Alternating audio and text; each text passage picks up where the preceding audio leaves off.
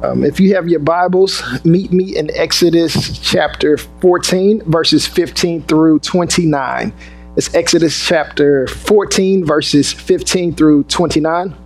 This is a very familiar passage and a very familiar story. And so my challenge to you is to just ask the Lord to show you this with fresh eyes and through a fresh lens this morning.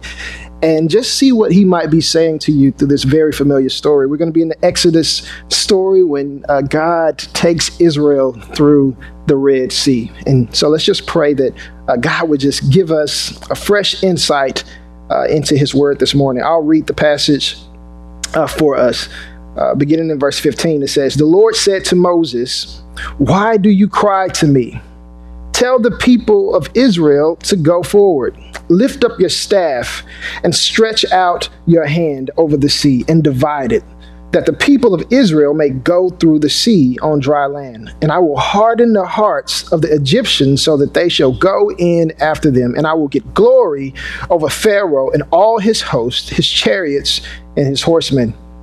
And the Egyptians shall know that I am the Lord when I have gotten glory over Pharaoh, his chariots, and his horsemen.' Then the angel of the Lord, who was going before the host of Israel, moved and went behind them. And the pillar of God moved from before them and stood behind them, coming between the host of Egypt and the host of Israel. And there was the cloud and the darkness, and it lit up the night, without one coming near the other all night.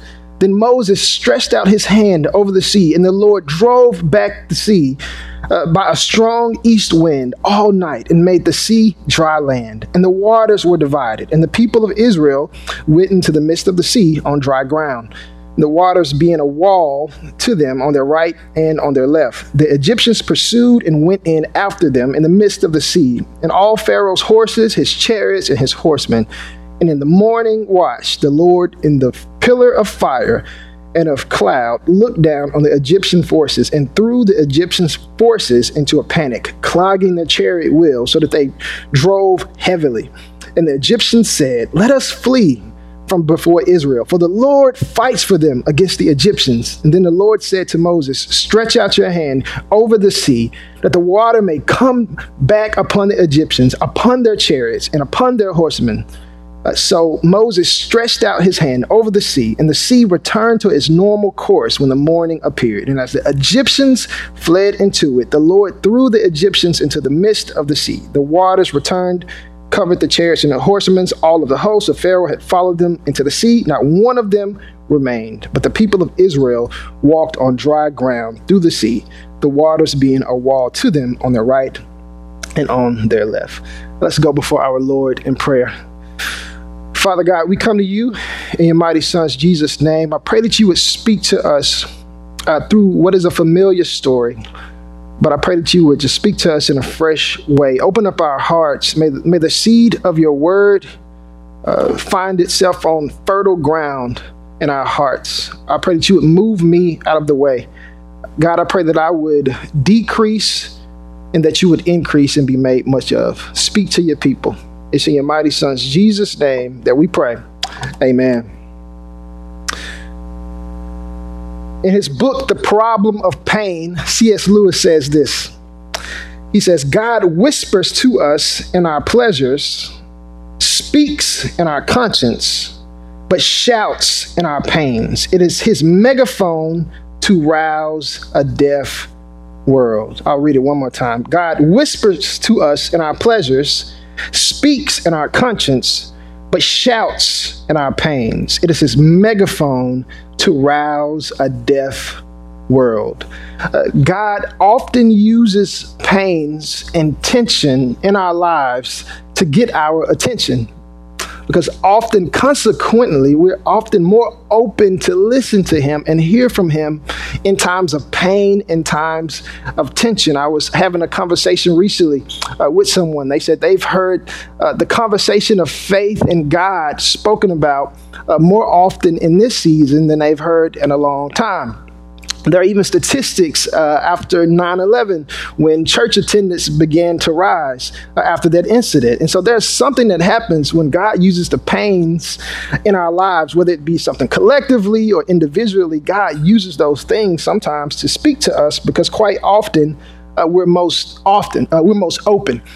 Even if you can look back at your own faith story, if you just think about it, where are the moments where you grew the most? Maybe there were some mountaintop experiences that God might have used to grow you in your walk with the Lord. So maybe you had some of that, these mountain peak experiences. But quite often, God develops us and forms us in these valleys of life, where that valley is often fertile, and we're often very receptive to what He's doing. He will often use our suffering and our brokenness to bring us to the ends of ourselves, which leads us to our first point today. Suffering brings us to the end of ourselves, and coming to the end of ourselves brings us to God. Suffering brings us to the end of ourselves, and coming to the end of ourselves brings us to God.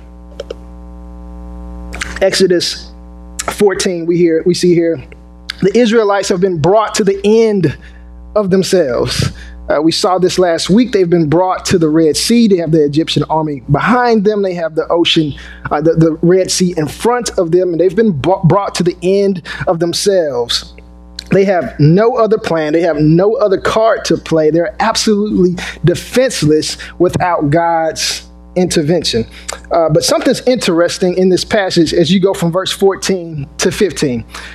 In verse 14, you see a very courageous and bold Moses, who is telling the people to not be afraid, and they only have to be silent. But if you look at verse 15, now God is having to respond to Moses with a rhetorical question. It's a very interesting interchange. In Exodus 14, he's be silent, God has you. And then in Exodus 15, God is speaking to him. And here we are in Exodus verse 14, verse 15. It says, "The Lord said to Moses, why do you cry to me?" This is God speaking to Moses. Why do you cry to me? And so in my study this week, I've just been wrestling with the question, where does this question come from? Why does it come? We see this gap between this bold and confident Moses and now this Moses who's been having to talk back into his mission here. And many scholars believe that Moses was actually getting flustered himself. At this point, he's trying to calm these people down. They're in the middle of a crisis. They're not really buying into this. They don't really know him. They don't really know his God. And now he's getting a little flustered. That's what many scholars believe. And now God is having to remind him, like, hey, Moses, remember what I said. Remember my promises. Remember that I told you we were going to get to this point and I was going to bring you guys through. And so this is actually God now having to redirect Moses as the people have gotten to the end of themselves. And we might even have a flustered leader here who has gotten to the end of himself. But God is looking for his man Moses to believe, and he's meeting them right here at the end of themselves. And this is where the good stuff happens. This is where God works. This is where the good stuff happens. God meets us in our weakness. Our weakness does not deter him. It does not turn him away. He does not get annoyed by us in our weaknesses. He is not one to disassociate himself with us because of our weaknesses. He is not like man. In this world, unfortunately, often when people see weakness, maybe, just maybe, they might not be too excited about you in your weakness, or they might hold a grudge against you in your weakness, or there might be some consequences on your job and at your work because of weaknesses. But God does not run from our weaknesses. He's not turned away from the fact that Israel is empty-handed, and quite often we come to him also empty-handed. It's scary, though, if we can be honest. It's scary to be vulnerable. It's scary to be open. It's scary to be in a place of need. We live in a fallen world where if you're open about your weakness or about your need, who knows? Someone might tell someone. Who knows? It might end up online, on the internet or something. And so this idea of being vulnerable and weak is actually kind of scary. But God loves us in our weaknesses. I'm going to read this excerpt from a writer named E.M. Bounds. He has this story to say. He says, a good friend of mine who is quite the lover of deer hunting told me the following story. He says, rising early one morning, he said, I heard the sound of a pack of hound dogs chasing a little deer. And looking away to a broad field in front of me, I saw a young baby deer making its way across the field and giving signs that its race was almost over and that it was about to be captured. Coming closer to me, it leapt over the fence and crouched 10 feet from where I stood. And a moment later, hear this now, 2 of the hound dogs came over. And so this little deer was getting chased by these hound dogs. And when the baby fawn ran into my direction and pushed its head in between my legs, I lifted the little thing up to my chest, swinging it around and fought off the dogs. I felt in that moment that no dog should capture that fawn after its weakness had appealed to my strength. So it is with human helplessness. It appeals to Almighty God. Our weakness appeals to his strength. We serve the God who touches the leper's skin. We serve the God who heals the sick and touches the sick and the weak. We serve the God who marries and stays married to the unfaithful.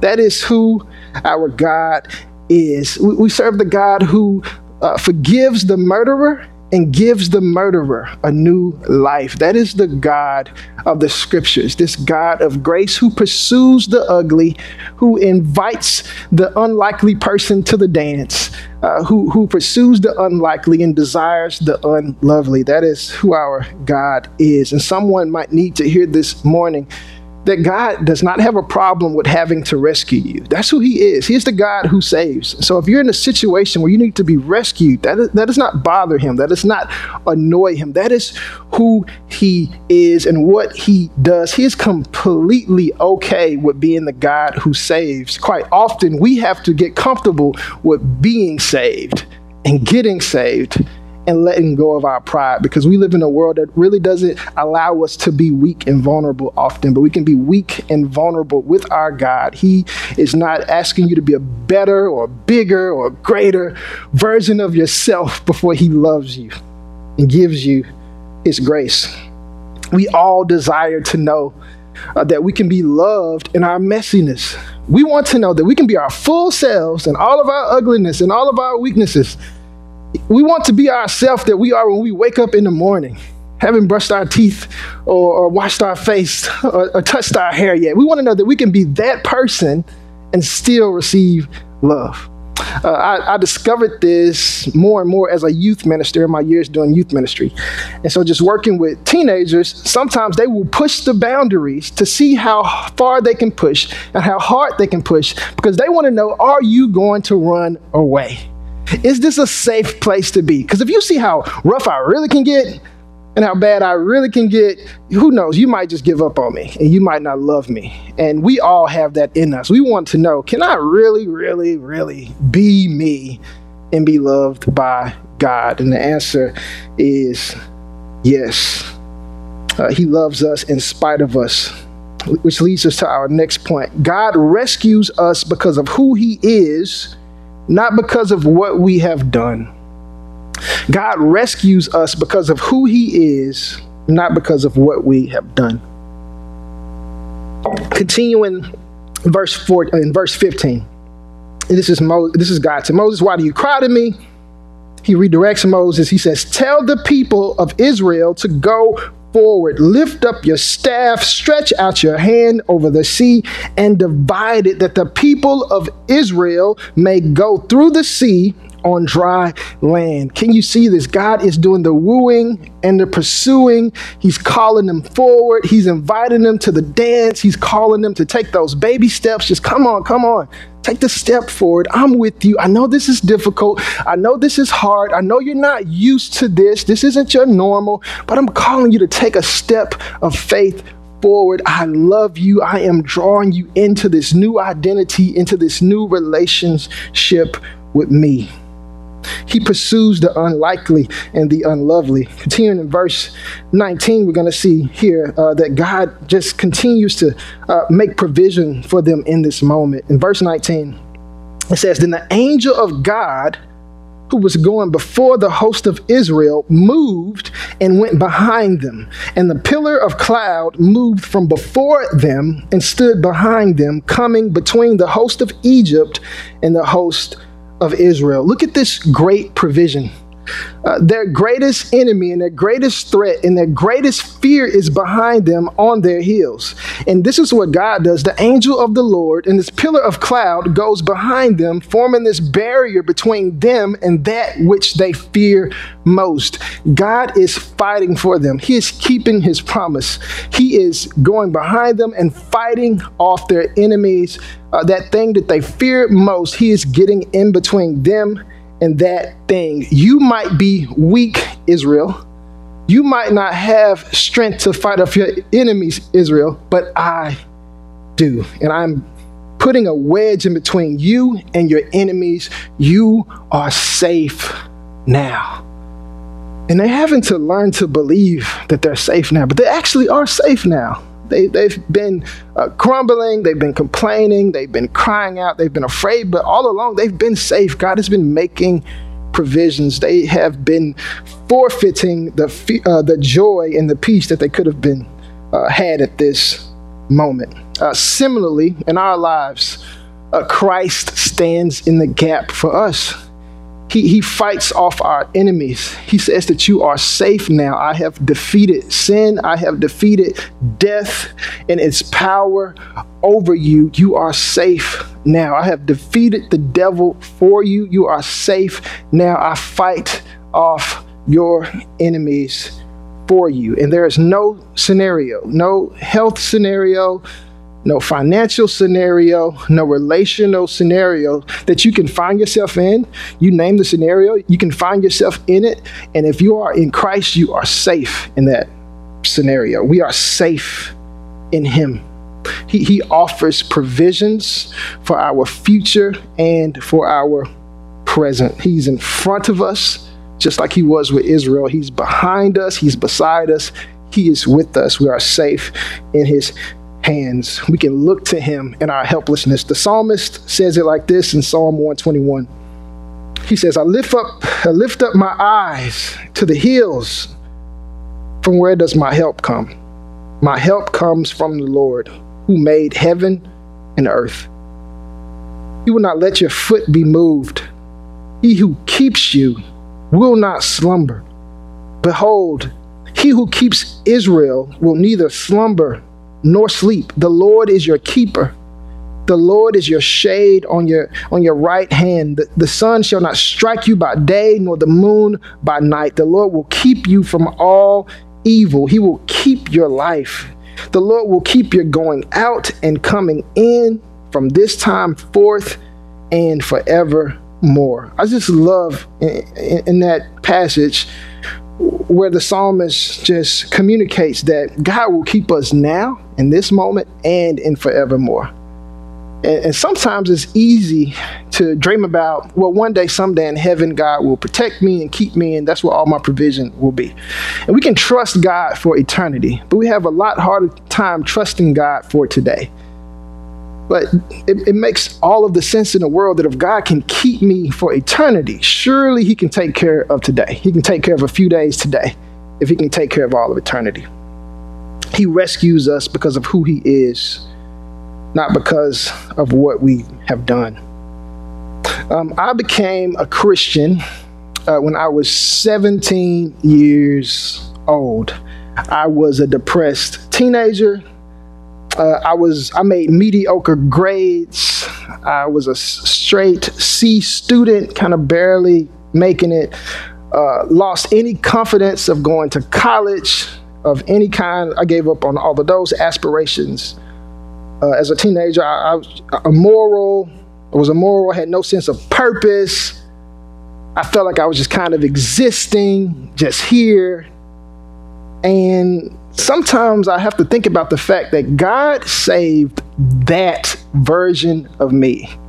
He didn't wait for me to do anything. He didn't wait for me to get into ministry and prove myself to him. He didn't wait till I preach a sermon or write something or work at a church or do any kind of religious duty to offer his love to me. And I think about that sometimes. He met me just right there in that moment. I had nothing to offer at all. And that's what and who he chose to save. I was just a lost kid in Whitehaven with a broken heart. And God met me right there in that moment. I had nothing to do with him saving me, and I still don't. It was a rescue mission. And by default of a rescue mission, you are in a place of helplessness where you have to get saved. God has to intervene in the midst of your helplessness. And I have to think about that sometime. I have to recollect on that, because that stops me from striving for my salvation. I don't have to strive for love. I don't have to strive for acceptance. This is a rescue mission. I was a confused C student with no idea of what life was about, and God loved me and saved me in that. All I had to offer was a broken heart, sin, and confusion, and he met me in it. Striving for love and acceptance becomes a senseless thing in some ways once love has found you first. Chasing for love and acceptance becomes a senseless thing and an empty pursuit because God has already chased us down. Friends, if God has chased us and pursued us with his great love as a part of this great rescue, what makes us think that he would ever leave us? He invested so much in chasing us down in this great salvation, which leads us to our last point. The salvation of the Lord displays both God's wrath and his mercy. The salvation of the Lord displays both God's wrath and his mercy. We see this on full display in this story. Continuing in verse 26, it says, "Then the Lord said to Moses, stretch out your hand over the sea that the water may come back upon the Egyptians, upon their chariots, and upon their horsemen." God is publicly crushing the Egyptians and the source of their confidence. These chariots, these horses, this was their strength. They found so much confidence and hope in their chariots and their horses. Their resources made them feel superior and secure. Well, God is showing the people that security is neither found in horses or chariots, but in Christ alone, in God alone. And he's displaying his glory over their strength, over these things that they've found so much confidence in. We may not place confidence in horses or chariots. We don't do that in 2020, but we may place our confidence in money. We may place our confidence in our reputation. We may place our confidence in our network and who we know, or our name, or our knowledge and what we know. And these horses and chariots symbolize for us what it looks like to place our hope and our confidence in the things of this world. And it's not wrong to have money. It's not wrong to have education. But when you place your confidence in that, for that to be your savior, God promises to oppose the proud when they lift themselves up and try to play his role. And so that is what is happening in this story. God is proving himself mighty and displaying his strength over these people and their idols. And continuing in verse 27, it says, So Moses stretched out his hand over the sea, and the sea returned to its normal course when the morning appeared. And as the Egyptians fled into it, the Lord threw the Egyptians into the midst of the sea. God is a just God. God is a God of wrath. And here we see Egypt getting God's wrath. Their chariots and their horses cannot save them at this moment. And then I asked myself, why aren't the Israelites getting drowned? And it's grace. It's not because of how good they were. They were just grumbling and defying God and his leader.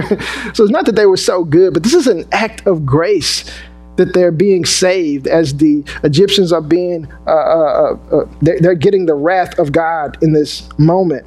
And oftentimes, we have to see what we're saved from in order to appreciate the salvation. They're getting to see the wrath of God on full display. And they're getting a glimpse at what they're being saved from. And we even see this with the cross. The cross is this ugly, gruesome picture, but it gives us a snapshot of what we are being saved from in order that we might give God glory for his grace in our lives. Continuing in verse 28, it says, the waters returned and covered the chariots and the horses and all the host of Pharaoh that had followed him into the sea. Not one of them remained. I just want to pause here. This is very graphic. I think we've seen a lot of cartoons of this. The cartoon version of this was like, oh, like the little water comes. No, this is grown men being drowned in real water. This is it's kind of graphic. And once again, it's showing us the ugliness of this judgment. But we're also seeing the grace of God, because this is what the people are being saved from. Continuing in verse 29, but the people of Israel, here's the grace, but the people of Israel walked on dry ground through the sea, the waters being a wall to them on their right hand and on their left. Israel is walking free. They have been declared free, but now they're actually walking by faith and taking steps of freedom and experiencing this grace of God. Quite often we can actually be free and be declared free, but not living as free people, still living under bondage. But we see here they are taking these steps of freedom. It's one thing to be declared free, but it's another thing to walk in that freedom. Often times, and this can happen in our walks with Christ, where we can be like Otis off of the Andy Griffith Show. I don't know if anybody's ever watched Andy Griffith. I grew up watching it all the time with my grandmother. We watched it all the time. But when Otis would get in trouble, if you watch this, you know, he would drink too much and he would get in trouble, and he would go grab the keys and lock himself up in jail. He'd punish himself and discipline himself for his actions. And often Christians can act like Otis. When we sin or when we fall short, we feel this need to discipline ourselves and to lock ourselves up and to beat ourselves up with guilt and shame. And the devil begins to do his thing, beginning to talk us down, because we feel like because we have fallen short, now I have to go lock myself up and discipline myself. But God did not save us so that we can go put ourselves back in jail and beat ourselves up. He does not save us to go back into that place of having to try to save ourselves and be our own heroes again. Some people might not be like Otis. Maybe you're not like Otis. Maybe you don't go beat yourself up and lock yourself up. Maybe you go into denial and try to perform. And maybe if I do enough good and do enough good works, that can cover up the wrong that I've done. And we do this exhausting moralistic thing where I have to do enough good to cover up from my bad and trying to fix myself. And it is absolutely exhausting, and it does not even work. It's true, Otis might have done something that he didn't need to do. But the gospel says that God doesn't send Otis to go lock himself up. The gospel says that Jesus takes the punishment for Otis and frees Otis so that he may live a life pleasing to God. He takes the penalty and the punishment, gives us his righteousness, and empowers us to go live a new life. Otis, you are a free man. Go live a free life and honor God with your life. You don't have to keep locking yourself up and beating yourself up. Who the Son sets free is free indeed. Jesus already took the punishment for you. He's empowered you to live a new life, a holy life that is pleasing to him. So repentance and confession, that is in order. We are to repent and confess, but we're not to beat ourselves up. Jesus took the beating for you. He's taken enough of a beating for you. You don't have to beat yourself up. That is not grace. And I just really want someone to hear that. You don't have to beat yourself up, lock yourself up. Jesus took that for you on the cross. He has set you free so that you might live a free life. We have been set free to live free. Let's go before our Lord in prayer. Father God, we thank you for your grace. We thank you that you meet us in our mess. that we don't have to become a better version of ourselves to be love worthy. And I just pray for those under my voice who are fighting to be love worthy by working more, obtaining more education, getting a new haircut, whatever we might try to do to make ourselves more lovely and attractive and accepting, to this world. God, I pray that you will remind us that we are known and loved by you, and that you meet us in our mess, that we don't have to put on, we don't have to play the moralistic game, and we don't have to beat ourselves up. That doesn't count for anything. The only thing counts is you dying on the cross and giving us your perfect record. God, we love you and we thank you. It's in your mighty son's Jesus' name that we pray. Amen.